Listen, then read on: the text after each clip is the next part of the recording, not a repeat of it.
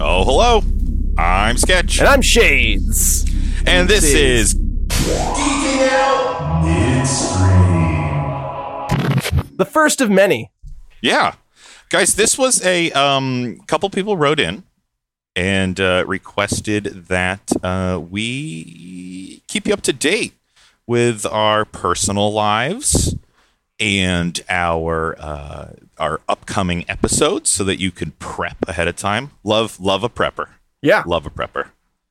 So I think Shades and I decided that's what we're going to do from now on. In between our big episodes, you'll catch us midstream. Yeah. Some updates from the GoCo, if you would. Yeah. In between locales. Traveling. In the Geeking Out multiverse. Through the multiverse. So welcome to our first midstream. First of many. Yeah.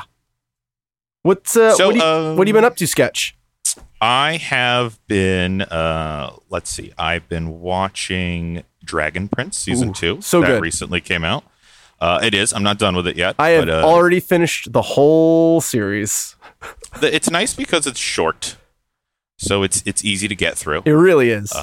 Really liking what's happening. All I'm going to say, because this isn't the Dragon Prince episode. No. But all I will say is that I really like the direction the villain is going in this season. Oh, so Really good. enjoying that. Yeah.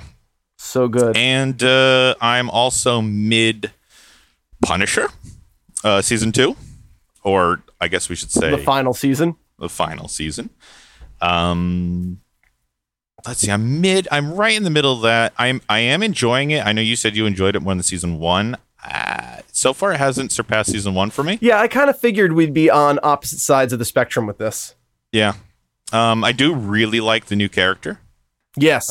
Yep. Whatever you want to call her. We'll just leave it at that. And I like a lot of their interplay, but we'll save that for our Punisher. I think I did enjoy Micro as a character better, however, but I like the dynamic that she's added. Yeah, she's a good play off of him. Yeah. I guess they both were, but they're playing two different roles off of him. Yes. Yeah. You know what I mean? Yeah. How about you, Shades? What are you geeking out over right now? Right now, I just discovered a new sword art series. It's called Gun Gale Online SAO Alternative. Okay. And I'm really enjoying it. The main character is it's completely devoid of the SAO storyline. It follows all new characters, and I'm really enjoying their story. And the main character is like a college-aged woman. She's like very tall and out of place in Japan, and she has like this complex about her height. And so she plays as this like very like chibi-esque, Nice. cute little girl who wears pink. Which, if Perfect. you know, yeah, exactly. Which, if you know I love anything it. about Gun Gale, that's automatically hilarious. Yes. I think it's really fun. Easy target. You would think so. Yeah. So. But they call her the Pink Devil. Ooh. Yeah. Ooh. So really fun. I'm really enjoying it, and just made me once again just kind of meditate on what an amazing world SAO is. Is that currently on Netflix? It is our Netflix overlords. Yeah, both of my recommendations were Netflix. Yeah. And so far, your first recommendation, or not recommendation. Yeah, just what I'm up to. Geek outs? Current geek out. Yeah. Yeah. And then the other thing that I'm kind of following right now, or geeking out about, is not anything yet except rumor and conjecture. They've announced Ghostbusters 3, which they've announced probably 5 times in the last 15 years. But this is... Burn you once. Yeah, that's true. But this is real. So Jason Reitman, who is the son of Ivan Reitman, who produced and directed the very first Ghostbuster movie and also Ghostbusters 2. And Ivan is now the head of Ghost Corps, which kind of oversees all of Ghostbusters media. Okay. His son, Jason Reitman, who's a director in his own right, he just did The Candidate with Hugh Jackman. Not familiar with it. Okay, that's fine. But it was like a political satire comedy. That would be why I'm not familiar with it. Yeah. But there's a movie that you and I both love that he did, and I'm blanking on it right now. I'll do it in the next midstream. Oh, I'm blanking on it. Yeah, right I know, right? But so he's written the script, he turned in the draft, and Columbia and Sony basically said, go make this movie. And so far, everything he's released about it has just blown my mind. It's a direct sequel to Ghostbusters 2, and it's going to be... everyone signed on? Melissa McCarthy, Leslie Jones. So already some controversy.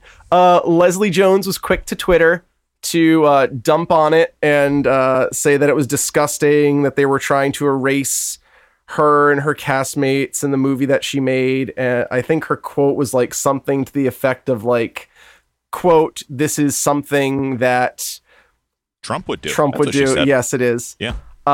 Melissa McCarthy, quote, "I'm all in. Can't wait to see it." Paul Feig, quote, that he wanted to thank Jason Reitman for supporting him and helping him make movies when he wasn't able to make movies. And so the cast and crew of Answer the Call seems to be divided on this. And interesting. I don't understand. Once again, I do understand why, but I think it's I shouldn't say I don't understand. It was cast amongst the 2016 presidential election. And somehow Ghostbusters Answer the Call came to be like a surrogate for the political campaign, which it shouldn't be. It's a real shame. But this is, you asked me if off mic, if I had any like thoughts about the last episode. Because guys, we talk. We do occasionally. All the time. What'd you have for lunch today, Sketch? I had a salad. I'm being super good. Wow. And that was it because I didn't have time for the rest of my lunch. But that's dangerously close to real world and fake worlds. That is dangerously close. Yeah. I thought about this from the Ghostbuster episode and what I didn't articulate well. Okay, lay it on us. Yeah. So Paul Feig, as a director, has thus far made almost parodies of other comedies. He makes like comedy parodies. So he broke out with Bridesmaids, which was kind of a gender bent Hangover. Yes, thank you. And he did Spy, which was kind of a gender bent parody of James Bond. Sure. He did another one which just came. He did The Heat, which was kind of again a gender bent kind of buddy cop movie. Maybe like they did Pain and Gain a couple of years ago, or like The Other Guys. Okay. That's kind of his shtick as a director.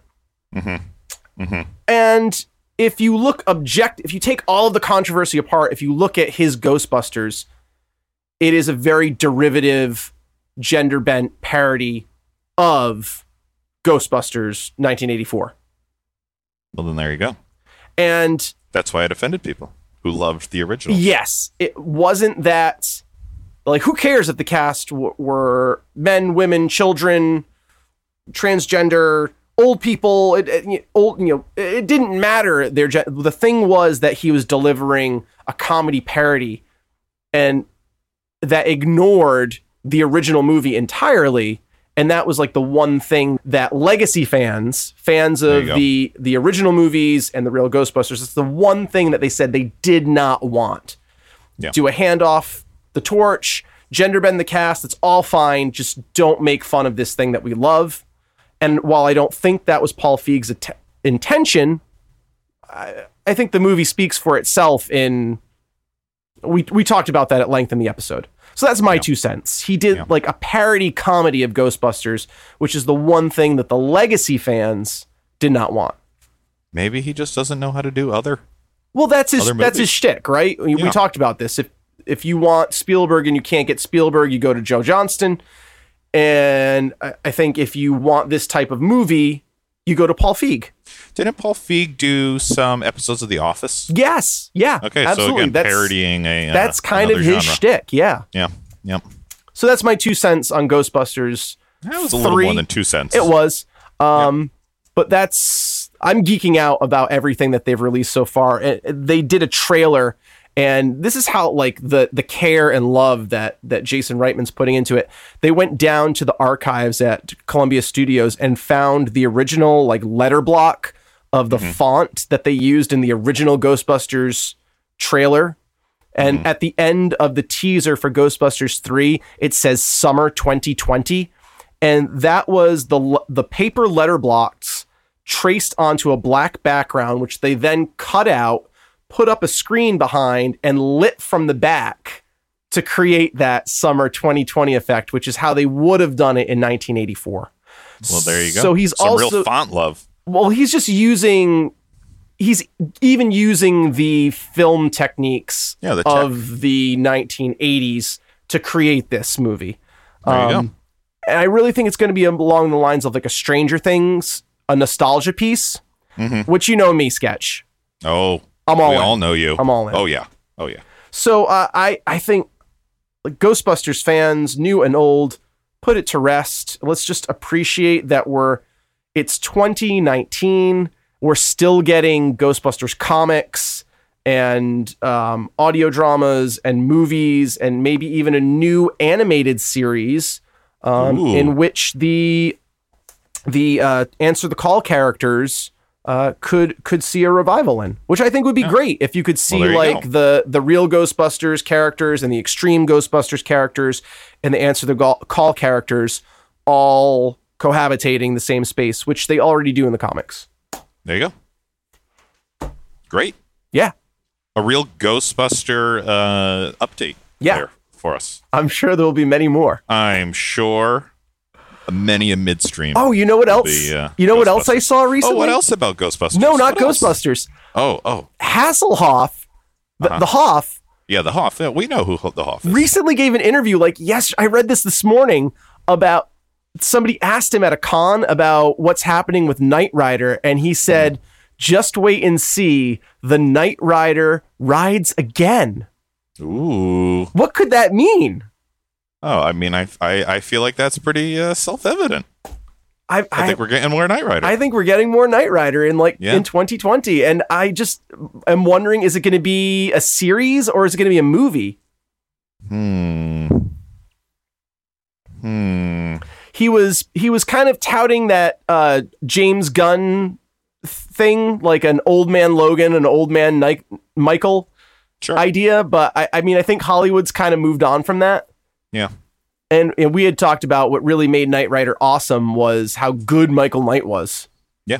So I hope good guy. I hope we get more Knight Rider series with Michael and William Daniels. Well, it sounds hopeful. It does. I literally read that this morning and I'm geeking out.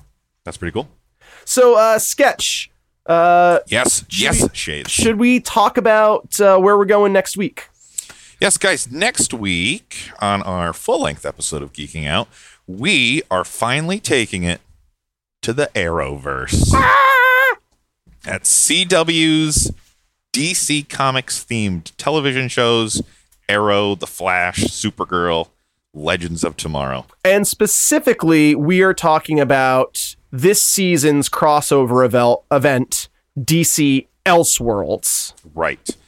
There's a lot there. There's a lot there to talk about. So we really tried to narrow it down into Elseworlds, but you know us. We're going to talk it all. It all makes its way in eventually. So if you are looking to keep up with us and be current when the next episode comes out, check out Arrowverse's Elseworlds. Yeah. And if you have big questions about anything we've done on the show thus far or Elseworlds, we would love to hear from you. Write into the show at gowithshadesandsketch@gmail.com. Yeah, the benefit of these midstreams is that we can address some of these listener BQs right in the episode. Yeah. Or here in a midstream. Absolutely. So if you got your if you got some big cues just hanging over your head, we'll love to give some sweet A's. Some sweet A's. Yeah. And guys, you know us. If we don't know the answer, Shades will make it up. I'll make it up. Yep. Guys, you can also find more exclusive content about the show at our Patreon, as well as take an active role in voting for which episodes we will do on the show next. You can find that at patreon.com/shadesansketch, as well as help us keep the lights and the GoCo on and running. Multidimensional transportation ain't cheap. It is not. It is not cheap, guys. Especially because we make our way to a lot of Disney properties. It does, yes. That brings us to the end of this midstream. Midstream. One of us should probably make sure we're on course. Oh yeah, we're flying the straight path to the Arrowverse. And probably have to feed the critters in your menagerie. Yeah, they have like a little system set up where they press a little pedal. Oh, do you basically have like a faux Rube Goldberg machine? Yeah. Oh, that's yeah. amazing. It's pretty fantastic. I've cobbled together a lot of the souvenirs we've taken over our many episodes. I'm sorry. What? Yep. And I thought what? Oh, everyone's just getting along great. Plenty of food, plenty of love. just a anatomically incorrect statue of David dropping some food. Yep. Into. He's there. He's the water fountain. Yep. All right, Sketch. On that visual, everybody. Yeah. We will see you next week. We'll see you next week for Arrowverse. Thanks for listening. See ya.